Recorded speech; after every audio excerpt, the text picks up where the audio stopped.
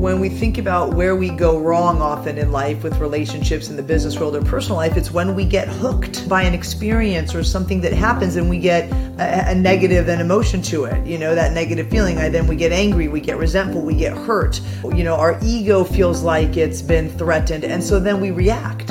And we react in not the best ways. And in the business world, it's when you can't take feedback. You snap at your employees, whatever it is. And if we could just learn in that moment to get in touch with ourselves to say, there it is, that's the feeling. I'm about to, snap. But instead, I'm going to go outside. I'm going to take a walk. I'm going to feel the sun warm my face. I'm going to do some breathing. Some people say they do a push-up. Whatever it is, right, to just stop yourself from that negative action. We'd be so much better off, and the body can be a tool to help us re-regulate. Today's guest on the podcast is Dr. Lorri Sulpizio. Now, when I outline her bio to you momentarily, you'll see why she's such a great fit. Lorri brings this amazing combination of a sport background, a psychology background, a PhD in leadership, specializing in gender dynamics as well. Such a fabulous combination of specialties. Lorri and I think, are going to have a really cool conversation about how we can leverage our body wisdom as leaders in our corporate spaces. Now, let me tell you a little bit about Lorri. Lorri is the director of the Conscious Leadership Academy and the founder of the Center for Women's Leadership at the University of San Diego. Lorri also is very interested and does work in the area of the impact of gender dynamics, and she uses group relations theory to understand effective team leadership. Also, helping leaders to recognize the importance of authenticity and a strong sense of self. Sounds a lot like Evolve principles as well. Now, Lorri is also a former college basketball coach, and she uses these lessons from her years in athletics as an athlete and also as a coach to help leaders achieve their best self. Lorri does have a PhD in leadership from the University of San Diego, an MA in sports psychology from San Diego State University, and a BA in English and Women's Studies from Cal Poly San Luis Obispo. I had the pleasure of meeting Lorri when we became certified Dare to Lead facilitators several years ago in San Antonio, Texas, and her list of coaching credentials also can go on here as well. Needless to say, I'm really looking forward to this conversation with Lorri about leadership, about our identity, about our authenticity, and how we can deepen our insights about ourselves to help us be better leaders and ultimately create really strong team dynamics. Hope you enjoy the show. Hello, Evolve listeners. I keep saying listeners, you might be watching. So hello, Evolve community. I'm really excited to do another podcast for you all. And this week we have Lorri Sulpizio coming to us from California. Lorri, hello and welcome. Hey, how are you? I'm doing well. How are you doing? I'm great, thanks. I'm loving it. I was just telling you before we got started, everyone needs to know I'm loving your screen in the background. Thank you. I know. This is my pandemic solution to a messy office with a mirror and a closet that nobody wants to see. So everyone, this is why I wanted to bring Lorri on the show. We met about 4 years ago. Mm-hmm. We both are certified Dare to Lead facilitators. So we share a passion in bringing and helping leaders in our world. But there also was this other kind of cool connection, Lorri, that happened after training when we sort of did a few. I think I might have reached out to you, actually. There was something about your profile.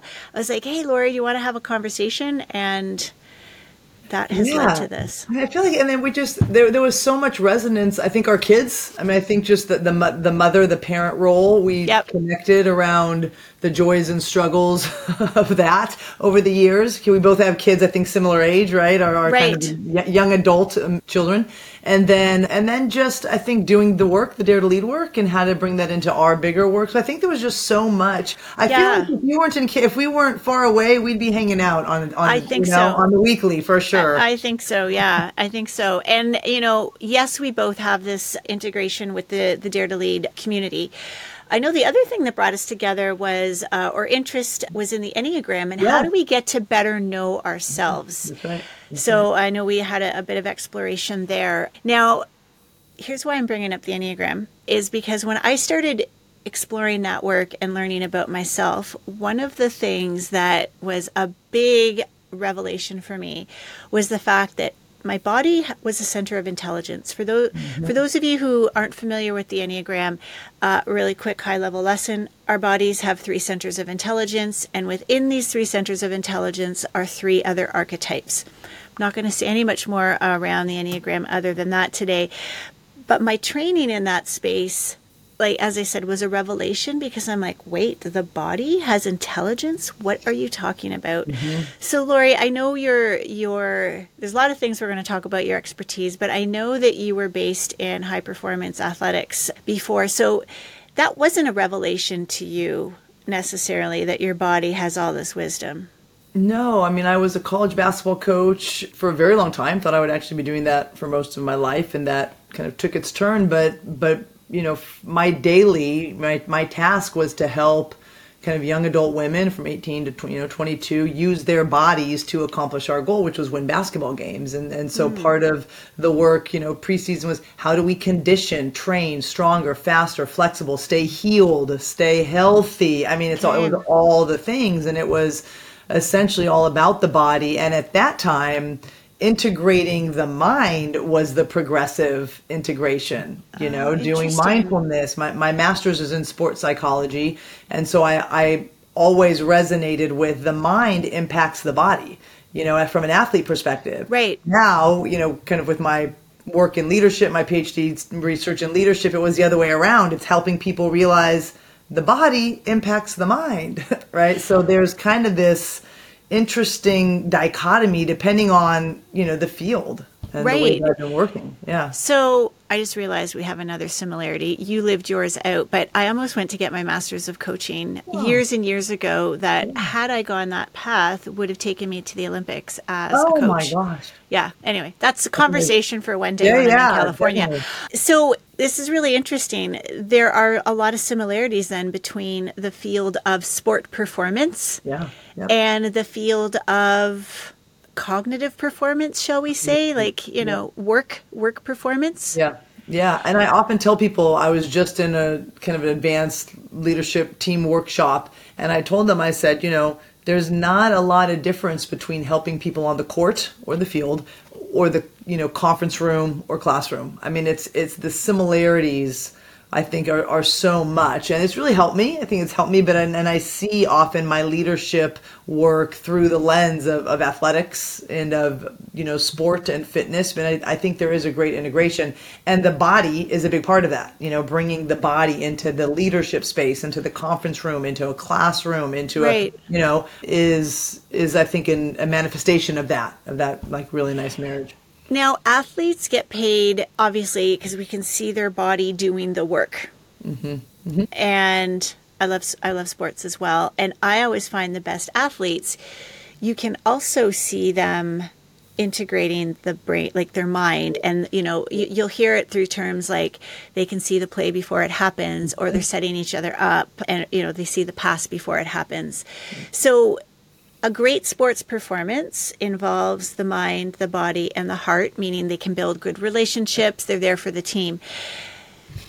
Let's talk a little bit about performance in the meeting rooms all across North America. What centers of intelligence are we emphasizing most in those arenas, if you will?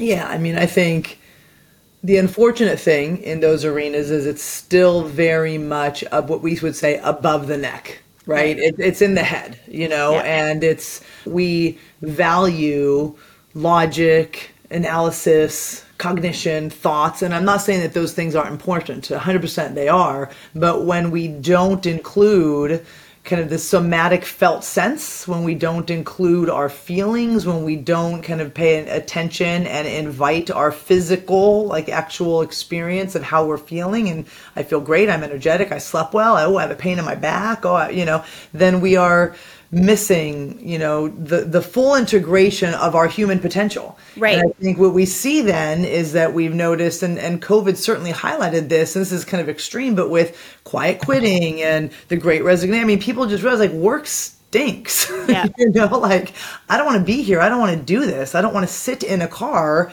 and drive, commute to work when I realize I can work from home and get up and take walks and be outside. I mean, all of that was very embodied and somatic. Right? And I don't think we see it that way. So there's that piece of it. And then there's the piece of using the physical body as a tool or a cue to make better decisions, to connect, sort of more deeply with others, to be more thoughtful and reflective.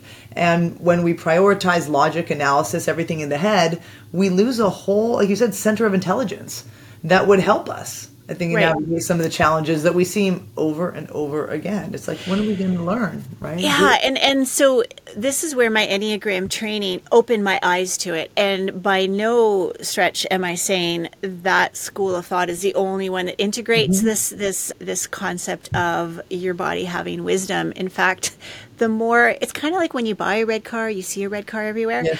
I'm seeing more and more examples of it. That's why I started this podcast. That's why I wrote my book, is realizing how disconnected I've been, really as a matter of survival in this world, to really stay up here. Yeah. So we're going to talk a little bit then today about our body as a place of wisdom. Absolutely. And can we just start? We're just going to start generically about your work as in the leadership space. How have you helped leaders bring this embodiment into their leadership? And just, if you have any anecdotes or things that, ahas that they've had, revelations that they've had when they can be more embodied. Yeah, great. So a couple of different ways. I think my initial gift to leaders and how I always start is working with self-awareness and trying to find authenticity. And I think we do that by thinking about who we are in the world. And it's not just knowing ourselves in terms of, how we make decisions and how we think, but also, again, how we feel, how we show up, the clothes we wear, how we present ourselves physically to the world, what we do to regulate our, our nervous system when we get frantic. How do we regulate stress? And so there's this whole kind of depth and breadth to the process of becoming self-aware that includes the mind, the heart, the body, the gut. I mean, all the parts. And so I always start there. I mean, I think I tell people, if you don't want to start with self-awareness, you're going to need another, find somebody else, because I don't think we can do good leadership without first at least finding out if we've got this baseline of awareness around ourselves. And that includes the body. And so how do we do that? Often we do something like a body scan, right? Where you start at the feet and you work your way up just in kind of a quiet, grounded place. And you're focusing on your breath, but just allowing your body to tell you what's tight, what hurts, what aches, what feels strong. Right. Go ahead. What were you going to say? Are you a body type, Lorri?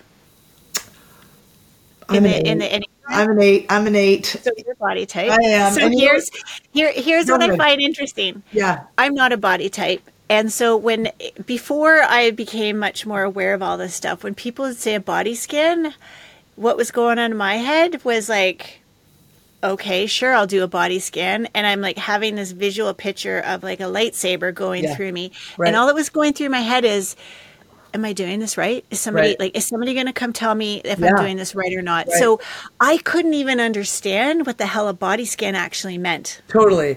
So it's so funny. So then what I tried to do is start really slow and really guide people through it, and help. And even say, if you're kind of lost in this notion of a laser running up and down your body, just right now focus on the breath and what it feels like coming in your nostril and out your mouth. Just take a moment and just feel what that feels like. Right. Now, just feel your neck, because, feel your neck. What does it feel like? And most people do. Most have tension in neck and shoulders. So that's a quick way to oh, I see. Now go back to the breath. So there's a guidance to this kind of work, right? You can't just tell people. Interesting thing I'll tell you about the Enneagram. I'm an 8 through and through for any, listeners and watchers know. But I have a little bit of shame about being an 8. We're going to talk about that because there's some gender overlay there. Dominant, you know what I mean? Like the shadow side of the 8, I feel like, I know all types, they've got their shadow and their light, the benefit, but I'm like, I don't like the shadow of the 8, but I can't escape it, I can't. I don't like the shadow side of it too either. So, hey, but we do have a connection there. Anyway, maybe we'll have you on for another conversation about Enneagram. Sure. I asked that because in our Dare to Lead work, that was again another eye opener to me around the importance of integration. Yeah. And I know there's some exercises in that work where we have to pinpoint emotions. Yeah. I was like, what am I missing? Yeah, I'm looking for around other people. So I guess that's the first sort of piece about leadership that it sounds that you've been bringing into your programs for a while, given your training and that you've been using very connected, it sounds like, to your body and the signals or the cues in your body. Absolutely. And I think the other part you mentioned, emotions, we do. So before we jump into strategy and culture change, it's self-awareness, the body awareness, and then we move and evolve to emotions. And that notion of it helping people understand, the emotion part is that physical sensation. And then the feeling that we say is sort of like how we interpret it, right? So we could be in a line at, Magic Mountain, at some theme park, looking up at this monster roller coaster. You and I both have butterflies in our stomach. I'm scared to death. And luckily I had all the kids. I always held the baby. I hate roller coasters. I don't want to go on them. I don't like them. I don't want to bungee jump, none of that. But so I've got this, butterfly in my stomach and I'm scared to death. You've got butterflies in your stomach and you're excited because you love roller coasters. Same feeling, same emotion, somatic expression of these butterflies, but different interpretation in terms of how we're bringing them to life in terms of the feeling that we have around that experience, right? So it's helping people kind of get in touch with, the butterflies in the stomach might mean something different. What does it mean for you? The sweaty palms, what then does it mean for you? And helping people learn to connect that physical somatic experience and understand, what does this mean for me in this moment? I'm going to say, thank you, no thank you. I don't want to ride that roller coaster. I'm going to speak in this meeting because the lump in my throat is telling me I'm activated and I'm ready and I have something to say. So when we can learn then to listen to our bodies, the physical, little twinges, feelings, reactions that our body's having, it can be a really great tool to know, how do we need to show up in this moment? So have you always known this and had this gift? Like, when did you realize that your body was having a conversation with you, not through words, through these cues? Gosh, good question. I think what's interesting, and this is going to take this in a total different turn. So my body, right, we have our bodies. I noticed very young, so I'm, LGBTQ. I noticed very young that as a female, I was attracted to other females, right? So this is like young kid. I also noticed that I didn't love to present my body in the way that the world said women should present their body. And I didn't have words for it. 25 years ago, we didn't have non-binary. We didn't have gender fluid. But I was in touch with here's this physical body. And I was athletic. But this body is, and being athletic back then is like, tomboy, like a boy. And so I kind of started to have this relationship with my body very young, more because of my identity and having to reconcile with, what does this even mean and why? And why does my body kind of find attraction to bodies that I'm told I'm not supposed to? And why does my body want to be in clothes? I walk into a Banana Republic and I want to go to the men's section. Like, what's that about?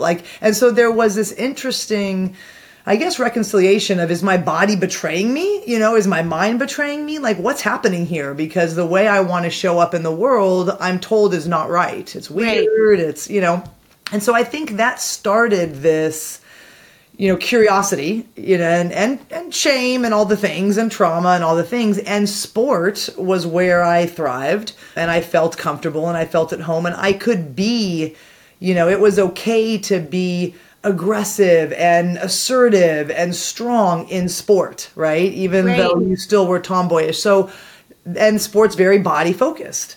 And so I think all of those things brought me to then kind of continue to be in touch with the body and what it can do and what it means and how to integrate it with the mind. And so, personally, professionally as a high school athlete, college coach. Interesting. And so on. Yeah. I'm going to pick up from from there. So I was also called a tomboy. Mm-hmm. I found solace on the court, in the field. I got in trouble in grade 2 for beating up the boys. I got a concussion because a boy tripped me because I was beating them. It was a game called Butts Up. I still remember his name. I will not say it here. I got sent to the office and I got in trouble. 3 years later, I got in trouble again for chasing the boys and basically pinning them to the ground and telling them to leave the girls alone because they were playing kissing tag. Now, my experience was a bit different. I felt lost. I was attracted to males. Mm-hmm. I was called a tomboy, and I was like, wait a second, but I'm not a boy. My name's not Tom. I'm a girl. Right. I've got breasts. Like, why is everyone calling me a tomboy? Right. And then the higher up I got with sport, and then I was with a community of of people who had different, preferences, which was fine. But everyone presumed, because of my career choice that I wanted at the time, which was to be a gym teacher, that I was a lesbian. Yeah. And so interesting. And so I think that's where I learned, plus some other things, trauma, to really disconnect and not trust my body. Yeah, interesting. And just the mixed signals, I think that we're getting. And I think this is going to take us into an interesting conversation. Yeah. Because I learned pretty quickly that my body, I didn't know how to use it as an instrument. Like, you said that term last week when we were speaking. Yeah. Your body is an instrument versus an ornament. Yeah. I never learned that this was an instrument unless I was on the court. And interestingly enough, I was having these other issues with my body, some knee surgeries. I had a heart issue for a while. Then I had some digestive issues. I couldn't hear my body anymore, and I stopped playing competitive sports. Oh, it makes me so sad. And I didn't go get my master's of coaching. Yeah. And you know what? I bet you I would have if I had understood that my body was an instrument and there were some really important signals there. Yeah. I think it's so amazing what you're talking about, because I think in both of our cases, you kind of learned to not trust your body because it felt like it was betraying you. For me to figure out who I was, I had to trust my body and, to say like, okay, I guess this is it. This is going to be me. What do I do with it? And then that becomes sort of the exploration of how to show up in the world. Right. And I think that, the instrument ornament thing is just so fascinating.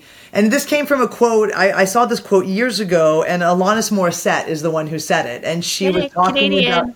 Yeah. And she was talking about she started to be, it was like in this runner's world or something. And she started to run marathons or started to run. And she said as soon as she realized that her body, she could use it as an instrument and not as an ornament, she felt free. And it was then she felt like she could run and her body could be strong and she could celebrate that, not how it looks. And I think for me, interestingly, I never fit the look for a female. And back in the 80s, I mean, it's different. I mean, again, it's different now. I think it's amazing. I don't think it's by no means perfect now, but I often wonder, what would it be like to be 15 today? If I was me today, like, would I be one of those people who would kind of be having the courage to come out at that point? And then it was very different. What I knew was I didn't fit the mold. It wasn't right. And so I had to trust my body to be like, all right, well, I mean, I trusted my body, not the world.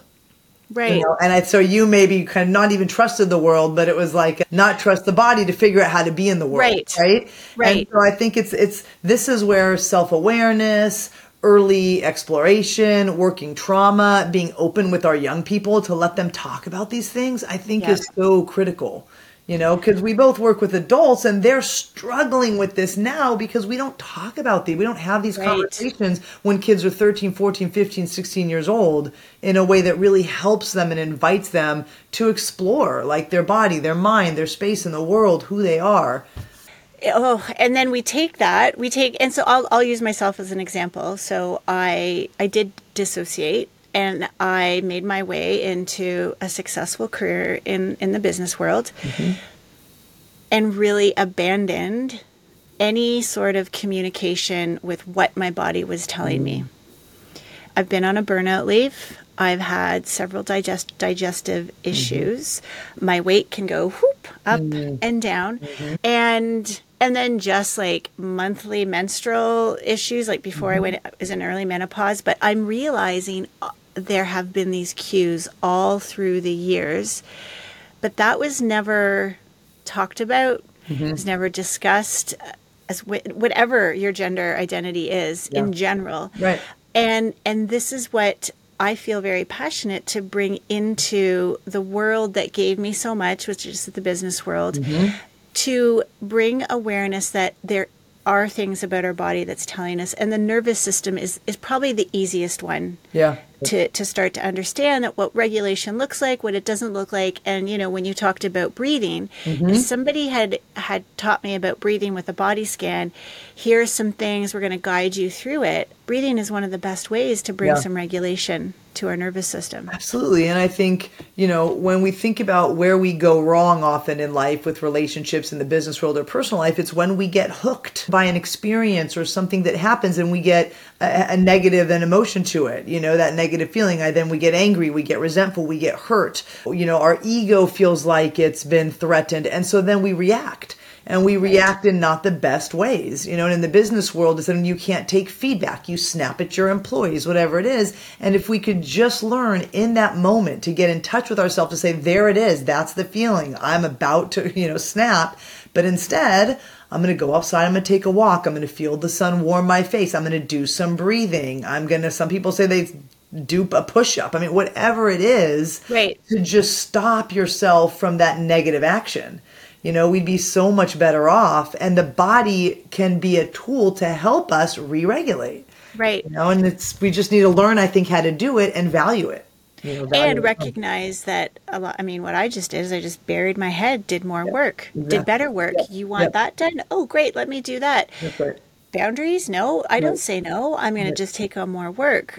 So yeah, I mean, obviously, I'm going to guess every one of us can identify with that. So I think there's a nuance here too, right? So what's your PhD in, Lorri? It's in leadership. Actually, it's PhD in leadership. And is there a specialization in that at all? Because I know that you've done some work around gender fluidity and gender identity. So how does that come into play here? Because I know it's a bit nuanced, and I want to, you know, acknowledge that. Yeah. So my dissertation was in kind of women taking up their authority, and kind of what I was really looking at was voice and power, how kind of women leaders found their voice, but then also groups and teams, right? So then there's this kind of, you know, focus on groups and teams. But I think, you know, the interesting thing now, I guess we can take this in so many directions, is this question, you know, we know women in the workplace, and I think even the words we use is troublesome, and we need to get clear on what we mean by what. So now when I mean a person who has a biological body that is born female, so to me that means ovaries, uterus, vagina, will grow breasts that have the capacity potentially to make milk. They won't grow facial hair. That's what I would say, you know. There's obviously a range even within females, right? But that was what I call female, then male, kind of the other. And then man, woman, I think I'm in the process of being open to understanding, what does that mean? What does it mean to be man, woman in the world, right? Because that's, I think, where we're getting a lot of pushback on the boundaries to explore that as a society. So wait, before we go there, so female, male, man, woman. They're not interchangeable. No, I don't think so. I think that's probably describe that a little further. And I think if we could have them not be interchangeable, it could be useful, right? So for example, like I am a female. I have my partner and I, my ex-wife and I birthed the 4 kids. I nursed them. I mean, so I physically got pregnant, gained a ton of weight, birth 4 kids, right? So to me, I am in touch with my femaleness for that. My pronouns are she because I identify my pronouns with my body and my bio-representation of my sex, right? So I'm a female. I identify gender-wise as gender fluid because I show up in the world more the way society says is a man, right? I don't think I'm man. Right? Because of where you want to shop in a store, for example. You know, so society says, you know, again, Banana Republic says this is the men's section, this is the women's section. I go into the men's section Does that make me a man? I don't know. I mean, like, Right. I wear short hair. This is actually the longest my hair has been in a long time. I'm kind of playing with that right now. So I have a lower voice and I am sporty. Now, again, why is sporty like a man, right? Right. And so I think if we start to unpack even what we mean by like, this is what a woman is. Everybody says, like, it's clear what a woman is. I don't know why the trans community, like, do we know what a woman is? Because I get called sir on the daily, and that's not about me. That's about others, Right. drive-through, banks, grocers, wherever, strangers. And then they kind of take a closer look. Oh, sorry, But again, if it's so clear what a woman is, then why do I get called male? So I just say that because I think we all need to just be a little more open to acknowledge that we don't, when they say it's obvious what woman and man is, it's so clear. Is it though? It's not. Is it though? So when a trans person says I'm a woman and we say, you have a male genitalia, no, you're not. It's like, is it though? Like, what does that mean? How do we kind of make those distinctions? Now, maybe can we have a male woman? I mean, now it gets crazy a little bit, right? So, I know that's not where we're going, but I think just understanding the complexity and the nuance and that we don't have all the answers, I think is important. Right? I think it's And important. I'm seeing there's a connection here. If as a society we've been kind of disconnected from our body, well, kind of a lot, this whole fluidity, gender fluidity, is going to be a lot more difficult for us to understand, to feel, and to embody. I asked my son at one point, I'm like, am I non-binary because I was a tomboy as a kid? Yeah. And he's like, well, do you like... Who do you like? Who are you attracted to? Do you feel like a man? I was like, no, I feel like a woman. Right. Shout out to Shania Twain. And he was like, well, no, you're female. And so that was part of my learning. But I do wonder if this disassociation has really contributed to the angst and the anxiousness. And I wonder, I think you can be female and non-binary because our gender is the way we live ourselves out in the world. And I think this is just how we understand concepts that are misunderstood and confusing. When we think about masculinity and femininity, right? If you think about masculine, you have an image in the mind. If I ask the listeners, imagine femininity, what pops up?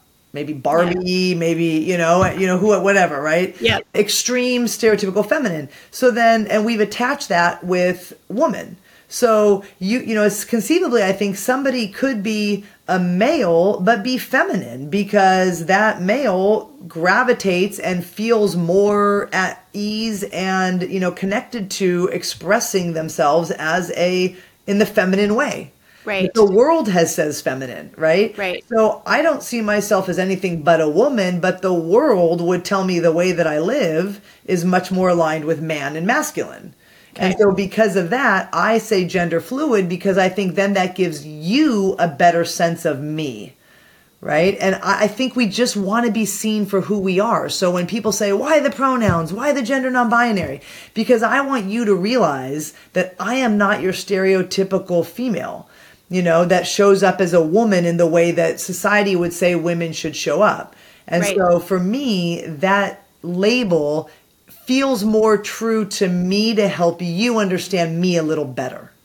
And I had a hard time understanding that as a child. So my body then became more, I'm going to come back to that quote, of an ornament rather than an instrument. Yeah. And this is just so fascinating. Like I'm having so many connections happen because I did really struggle. Like, I could do like the sexy female thing, but it really felt weird. Yep. And at the end of the day, I didn't even know what to do with this. And I just shut off my nervous system and, blah, blah, blah, other things I've already said. Yeah. Yeah, I mean, I think it's sad to me to still see, because I have a 16-year-old daughter, so I've got to witness kind of her and all of her friends, and even in the work I do teaching undergrads who are a little older, but the pressure women still feel to treat their body like an ornament because that's where they find value. That's where they feel like they're valued by the world. Right. So looking a certain way, presenting yourself in a certain way, the shoulds of how we kind of present our experience, our appearance. And it's really sad because then I think you do lose the potential of what your body could be. And as such, then you lose the potential of the whole human. Right. right? Because the Right. mind is connected. The And integration so you're is just, missing. a head with an ornament, right? You're Right. not fully living to your potential. And so that's the part that we can use embodied leadership and sort of an embodied wisdom to try to slowly chip away, and peel 'Cause back those layers. what I just want to be clear, what we're not saying is you can't dress up Oh, you can use your body oh as an yeah, ornament if you want to. It's when you do it yeah, at the expense for of sure. using it as an instrument, right? I just want to make Yeah. sure I'm getting And I that. think there's a difference between wanting to dress nice and look good, like I love it when my partner now tells me that I look super handsome in an outfit 'cause we're going out. Like it Right. feels good. I mean, of course we want to look good, but the hope is that I can look in the mirror and say I look good. I'm not Right. asking you and you and you and you, do I look good? Do I look good? Like I can make that assessment myself, and there isn't that negative judgment or that always like feeling like I don't look good, but 100% we can dress up. And I think the question is doing the work to make sure it's authentically you. And like you said, why are you dressing up? Why are you putting on makeup every day? And I tell this story real quick where I've taught a lot of gender and leadership, women in leadership undergraduate classes, at universities, 3-4 different universities. And every time when we come to sort of the topic of presenting yourself, there's always sorority, young women, athletes, just college students. And inevitably the non-athletes say, we envy the athletes so much because they can come to class in their sweats and logoed sweatshirt with their hair pulled Ponytail. back in a Yeah. pony, and nobody cares because either they came from practice or they're going to practice. And I remember one woman saying, I had an exam at 8 a.m. That's all I had. And I got up at 6 to make sure I got ready to look like this. Wow. And it broke my heart, because I thought, you're going to take an exam and go home. It's 8 a.m. Sweats in a sweatshirt and even throw a hat on, crush your test, go home and go back in bed. You probably were studying all night. But the pressure to perform, right? That's when the body becomes performative, but you're not on a stage. You're not Beyonce or Alicia Keys or Pink. You're just a person going to take a test. That's where I think we get into trouble. And that's where we need the guidance to kind of do that inner work to say, for what reason? What's my intention? What's the motivation of getting dressed up? Is it for me? Is it for the world? And can I look at that?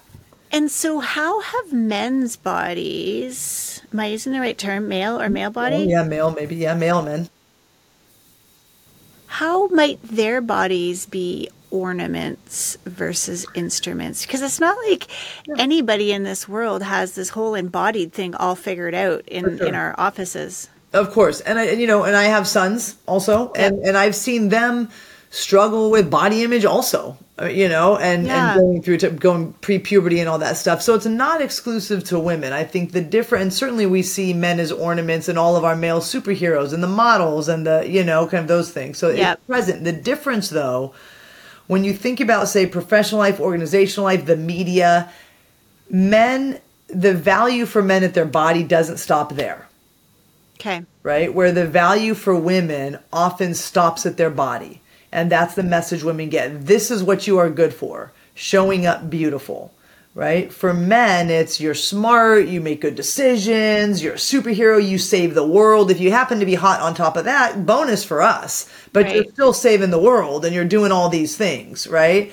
And while there are certainly beautiful men like Thor and, Captain America and, all those actors, there are other superheroes that maybe aren't as ornamentally attractive that still get to go save the world. But most of the females, when they kind of are cast, they're very, its beauty is right alongside saving the world. It's always right there. And what's the impact then on young females? Well, all of us, like the young males as well. Yeah. Like how they see it. Exactly. And what they come to view women for. Right. What they come to say, what is the value of a woman and what's the capacity of a woman? Can a woman save the world? If she's not beautiful, can a woman make a big decision? Can a woman be president? Yeah. And what does beautiful even mean? Exactly. Yeah. Yeah. Wow. So let's circle this back then into leadership. Mm-hmm. So you said that you study and you teach some gender in leadership. What what else could we share with the Evolve community here about our bodies as instruments, perhaps as it relates to gender, male or female? Yeah, I mean, I think one thing in the pushback we get when I continue to do women in leadership programs or programs that focus on gender, the men are invited, anybody's invited, but we're going to look at the dynamic of gender in the workplace, is that we still know there is a unique experience for those that identify as woman and female in the workplace than men. There's gender bias, there's all the things. And so I think part of it is just, number one, acknowledging that difference, right? Acknowledging that there still is a unique experience. And then how does that show up in you, in him, in her, in our culture? Right. And I think awareness and acknowledgement is one of the first steps, right? And then we can go the next step, each of us as individuals, is to say, okay, so where does that live in me? Where is the experience of being who I am as a leader, as an employer, as a manager in the workplace show up in my body, my heart, my gut, my mind? And so it's doing deeper work around that. And more we're seeing invitations for business leaders and employees at organizations to slow down and do this deeper work about the self, the body, the relationship to others, the relationship to space, even how our bodies relate to the space and the way the offices are set up, and just to be more thoughtful and intentional about how we get to be in our world, in the workplace specifically. So we're back to what we said at the beginning, which is self-awareness is just like almost the first step in your leadership journey. Yep. I think self-awareness, then that leads to other awareness. How are you with others? Are you aware of others? I mean, if we pivot quickly, we know one of the psychological safety is a huge term right now. One of the components of teams that have psychological safety is what we call average social sensibility, meaning you can sense what others are going through.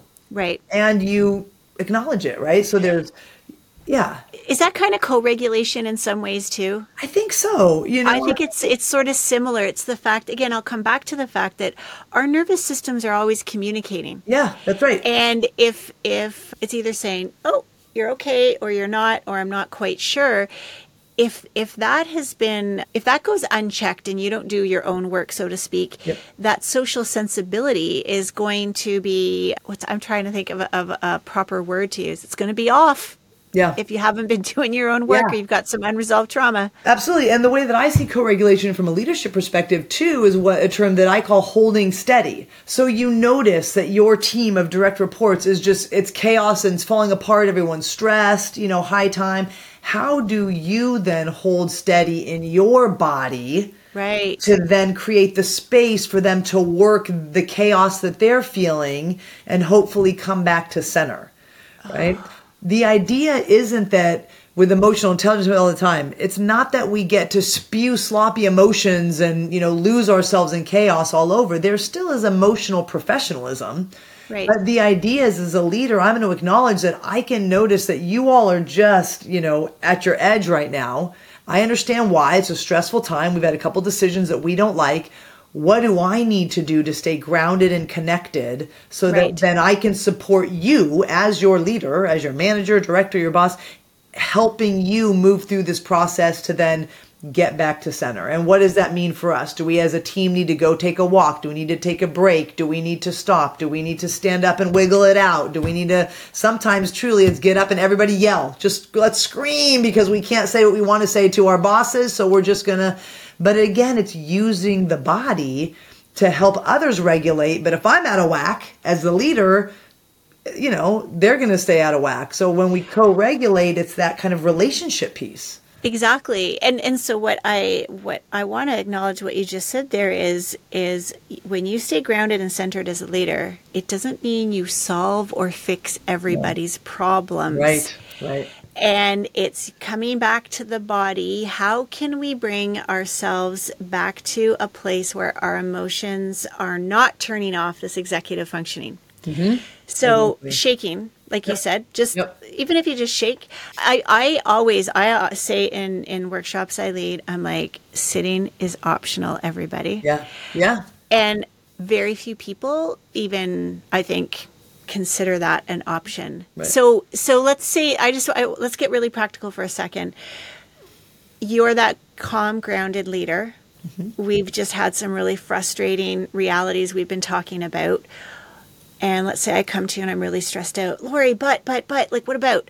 How can you make that real? How can you just co-regulate with me in that moment? What would that look like? Yeah. So this kind of piece of advice that I got was this idea is that the hotter the environment, the hotter the issue, the cooler the tone has to be. So if somebody comes into you and they're speaking fast and they're speaking loud and they're speaking because they're agitated, you really then need to take a slow breath. You need to slow down and get to this, this cooler, more calm space to say, and perhaps it's, I see you're really frustrated, and I wish I could make it go away and I can't. And part of it, you mentioned we don't fix. First of all, we can't fix. We often aren't fixing. We think we're fixing, so it makes us feel better, but it's a fantasy, right? But we can validate. We can help people be seen. And so I can see you and say, I can see that you are just at your edge with frustration and anger, and I understand. This is tough.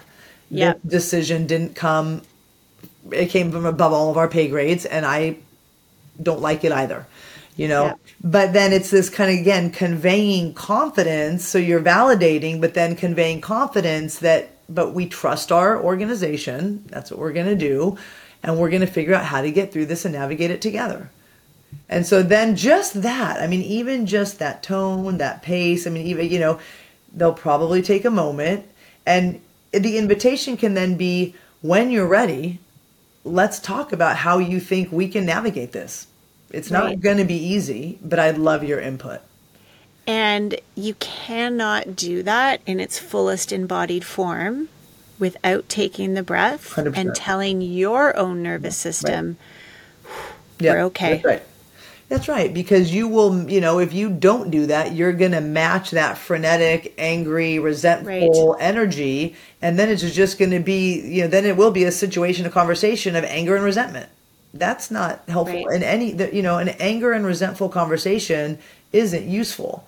Now we can have conversations where we acknowledge our anger and frustration, but if there isn't some grounding in that space, it's just going to be lost up in this kind of, disembodied. I don't think we've said that word yet. The disembodied, all up here, all crazy, angry, resentful. We're not going to then have any way, again, to be, the best way I can say is to be in your centered place, which is where you can then act, in the best way possible in that moment. And that's the missing piece that if we could bring into meeting rooms to help bring that, charged energy back into a grounded place. That's right. And here I am at 51 learning how to do that myself and trying to teach others. And where we can practice it, right? So one of my biggest teachers, let's say two, have been my kids and then my partner, So my partner, if MBTI, I'm a T through and through. I'm a thinker. I live in the head, right? Often. And so the body has been an instrument for sport, but I've had to work over the years to kind of reconcile all the other things and tap into the emotional side, right? But so I move very fast. I speak very fast. So that can come across as dismissive. It can come across as not listening. And it sometimes is dismissive. And I sometimes am not listening, right? So I've been able to practice this with my kids. When they come and tell me something, or I get that status report that there's 5 missing assignments that I told you, on Monday to turn in on Tuesday, and now it's Friday, instead of grabbing my phone and sending that hate text, you're grounded, right? Yep. Take the dog, go outside, throw the ball a couple times, come back in, and take a moment, right? And so there's ways to practice not getting lost in disequilibrium, right? Whether disequilibrium is the chaos of the head, disequilibrium is kind of unregulated emotion, whether the disequilibrium, is just confusion and uncertainty, when we exist and act from that place, it never goes well. Wow. Any last pieces of advice you'd like to share before we head into the 3 evolve questions? I don't think so. I think I would just say in all of this, and I've listened to some of your other podcasts too, there's been some amazing guests, this work takes time. It requires self-compassion and gratitude. it requires a support system. So, even though you and I don't talk that often, or our Dare to Lead crew, when I get on the Zoom call and see all of your beautiful faces and it's like, oh, here's my people. Yes. Yes. And so just find the ways that you can give yourself that grace and self-compassion. And sometimes it is finding your community that is doing this too, right? In the arena with you, and then they can give you that support. I would just... I'm so glad that we were in the same, we were in the same training class. Yeah, September of 19, right? Yeah. I don't even remember what table you sat at, though. It happened afterwards. I think I heard your background. I was like, where is that? Where is that woman? I need to find her. I'm glad you did. Yeah, me too. And it was fully my Enneagram type at work, one-to-one dominant. Anyway, Lorri, to close things off, I ask all the guests to answer 3 questions that have to do with what I think are the 3 elements of an evolved leader. Are you game to answer? Yeah, for sure. All right. And they're very much related to everything we talked about. So the first question is about self-awareness. Mm-hmm. And do you want to share an experience, a moment, something you learned, maybe it was a hard lesson, that brought an incredible amount of insight to you, just elevated your self-awareness to a new level? Mm-hmm. Yeah. I mean...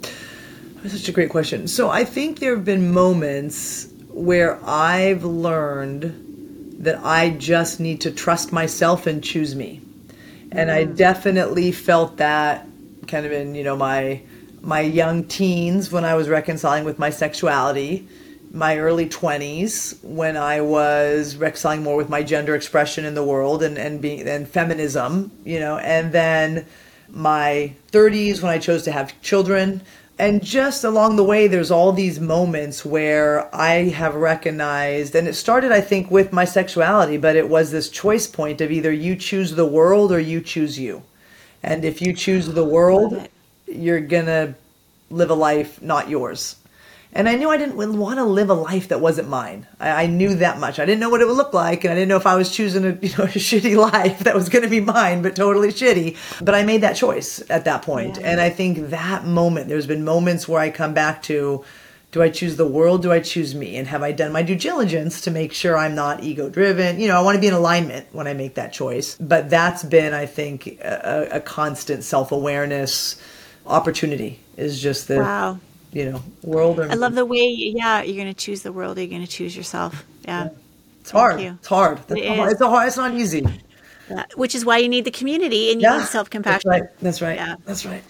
All right. Second question. Is there a practice? I know you just said you take your dog, go for a quick walk, but is there another practice or ritual perhaps that you have that helps you stay in more of a regulated state? Yeah. I mean, being a body type and a former athlete, and I still think I'm an athlete. My body might say otherwise, but my mind still thinks I'm 26 and ready to do it. You're just in a different division, Lorri. That's all. You're in the master's division now. Senior division pretty soon, right? So exercise is huge for me. I can tell if I don't do exercise, and I've had to reframe what that looks like over the years based on time and injuries and stuff too. But I know for sure I am incredibly deregulated if I don't have consistent exercise. The other thing, which is kind of different, is that I start my day at some point reading something that I consider to bring me wisdom or thought, like a poem, or just pick up, Walden Pond and just read that, or pick up something that is not so much even like the leadership-y books, but something more poetic, inspiring, philosophy, and just try to connect to something bigger and deeper than my to-do list. So something that invites me to contemplate, kind of that contemplation practice. So I would say those 2 things are what I do. Yeah. Wow. And then third question, a song or genre of music that makes you feel connected to something bigger than yourself. So when I heard that question, my thought, I had 2 things upon. I just saw Pink, incredible. I mean, I love so much about her. So she comes up right away. I think she's embodies authenticity and standing for a cause, and she's a performer. And talk about being in your body. And that show, it is amazing, isn't it? Yeah. But I was on the floor for that show. It was amazing. I was part of the show. It felt like, oh my gosh, so amazing. Yeah. But the other part I would say would be my go-to would be the Indigo Girls and women singer-songwriters of the 90s. Okay, or like the 80s and 90s. Like Melissa Etheridge. Yeah, Melissa Etheridge, Sean Colvin, Sarah McLachlan, Tracy Chapman, some of that, please. Because what they did so well for me is connect deep feeling, right? Deep emotion, because I'm in the head, to life experience, almost giving me permission to listen to those songs and feel. So I felt like all of that music really helped me get in touch with that. So I would say Indigo Girls 100% would be like my, Stranded on Desert Island, can only take one group. But then that whole kind of 90s, women singer-songwriters, I think are just amazing. Oh, love it. Love it.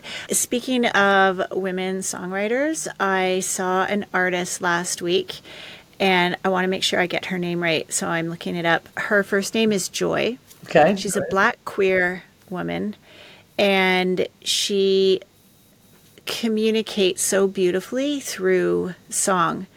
Love Joy that. Oladokun. Oladokun. Perfect. Love playing new music. It's so great. Yep. Yeah. So, music is another way, I think, to get into the body. Right? I mean, I think music, we didn't really bring it up, but I would say that would be a whole nother awesome podcast, is just thinking about music, from a musician standpoint, and not just what they do on stage, because now all the performers, most of them, many of them, many of the women, I say too, are very embodied on that stage. And it's, that'd be fascinating. I think that's when you can really, for concert goers, or music lovers, I go to concerts at least once a month. There's a big difference between someone coming up and singing, and you see those, I get it, you can't always show up at work 100% every day, right? And then other moments, and I think this is where the Pinks, that type of performance, it's so embodied, it just brings you in, and there's such integration and a flow, and you can tell it, you can experience it and feel it. I saw Alicia Keys recently as well. Yeah, I saw her too. And I saw her 5 or 6 years ago. This one was very different, and I would use the embodied. The way she walked on the stage, the way she carried, the way she flowed in her body. Yeah. There was just a new level of wisdom. No words needed. Yeah. It was like, I am all of this in its glory and wonder. It was really powerful. Funny story real quick about Alicia. Our sons are friends. I know her. We do Pilates together. Oh, no way. Yeah, she lives in San Diego now. She lives in La Jolla. But I saw her also, and even just the way she kind of, again, moves through the world, it is, I don't know if she is intentional consciously, but even watching the kids, play flag football, it's it's a presence. And I think it is a presence that is a result of the wisdom of the body, with the wisdom of her voice, with the wisdom of her head, with the wisdom of years of her own experience with her parents and what she's lived through and all those things. And you see it and you feel it. I mean, that's for people who are leaders and want to walk in the room and have a presence. It's as much, your posture and your body as well as the energy and the thoughts. And it's finding a way to put them all into one and let them just flow inside here. And she's an example. I think Alicia's an example of somebody who has done that masterfully. Yeah. Woo. Wow. We could talk and have even more exciting topics. Yeah. Maybe there'll have to be a second episode. Who knows? Thank you. This is so fun. Thank you so much for coming on, Lorri. I really, really appreciate it. If anybody's interested in learning more about your work or, connecting and seeing what you're in the world, I know you have a YouTube channel. Can you just share what people can find? I have a YouTube channel. Maybe we can put in the show notes. I have a YouTube channel. I have an Instagram. I've got my website. So it's all Lorri Sulpizio, 2 R's. So maybe it can be in the show notes. But would love to have people join the community. I think what I try to do with that is just create a space for conversation, like what you're doing, right? Invite people to be part of a conversation where we can tackle some of the harder things, but with compassion and grace and respect, and then kind of be better for it, right? Love it. Thank you so much, Lorri. And thanks to everybody for tuning in. We'll see you again on our next episode. So I woke up in the middle of the night last night knowing that I had this conversation with Lorri today, and her diverse background, I knew that it could go in a lot of different ways. And to be honest, I thought, okay, I've built out the plan. We've talked about this. I didn't quite know which direction it would all go into. I think it went better than I'd hoped it to. And as you experienced, we came in and out of some big areas. But at the core, for me, it came back to identity. And identity is very nuanced and it is very personal. And when Lorri shared with us that she showed the world, I think her quote was, "I chose the world," or you can choose the world or you can choose yourself. And she chose to choose herself way back as a younger version of herself. And that one hit hard because I chose the world. And I want to change that. And I'm working on changing that. And that's what motivates me to do this work. There's a lot of reasons why we will choose ourselves or we'll choose the world. And this is why self-awareness is so important. Why it's so fundamental to being a good leader in today's workplaces. And frankly, in our communities. I hope this conversation really gave you some interesting things to think about. As always, I would love to hear your thoughts on it. You can let us know through a review on any platform that you listen to us on. If you're ready to dive deeper into any of these topics that we've talked about, please feel free to reach out to Lorri through her contact info in the show notes, and you can reach out to me as well. Got a book, got this podcast, and would love to do any work with you and your organization if you think that that would serve you best at this time. Thanks for listening. We'll see you again soon.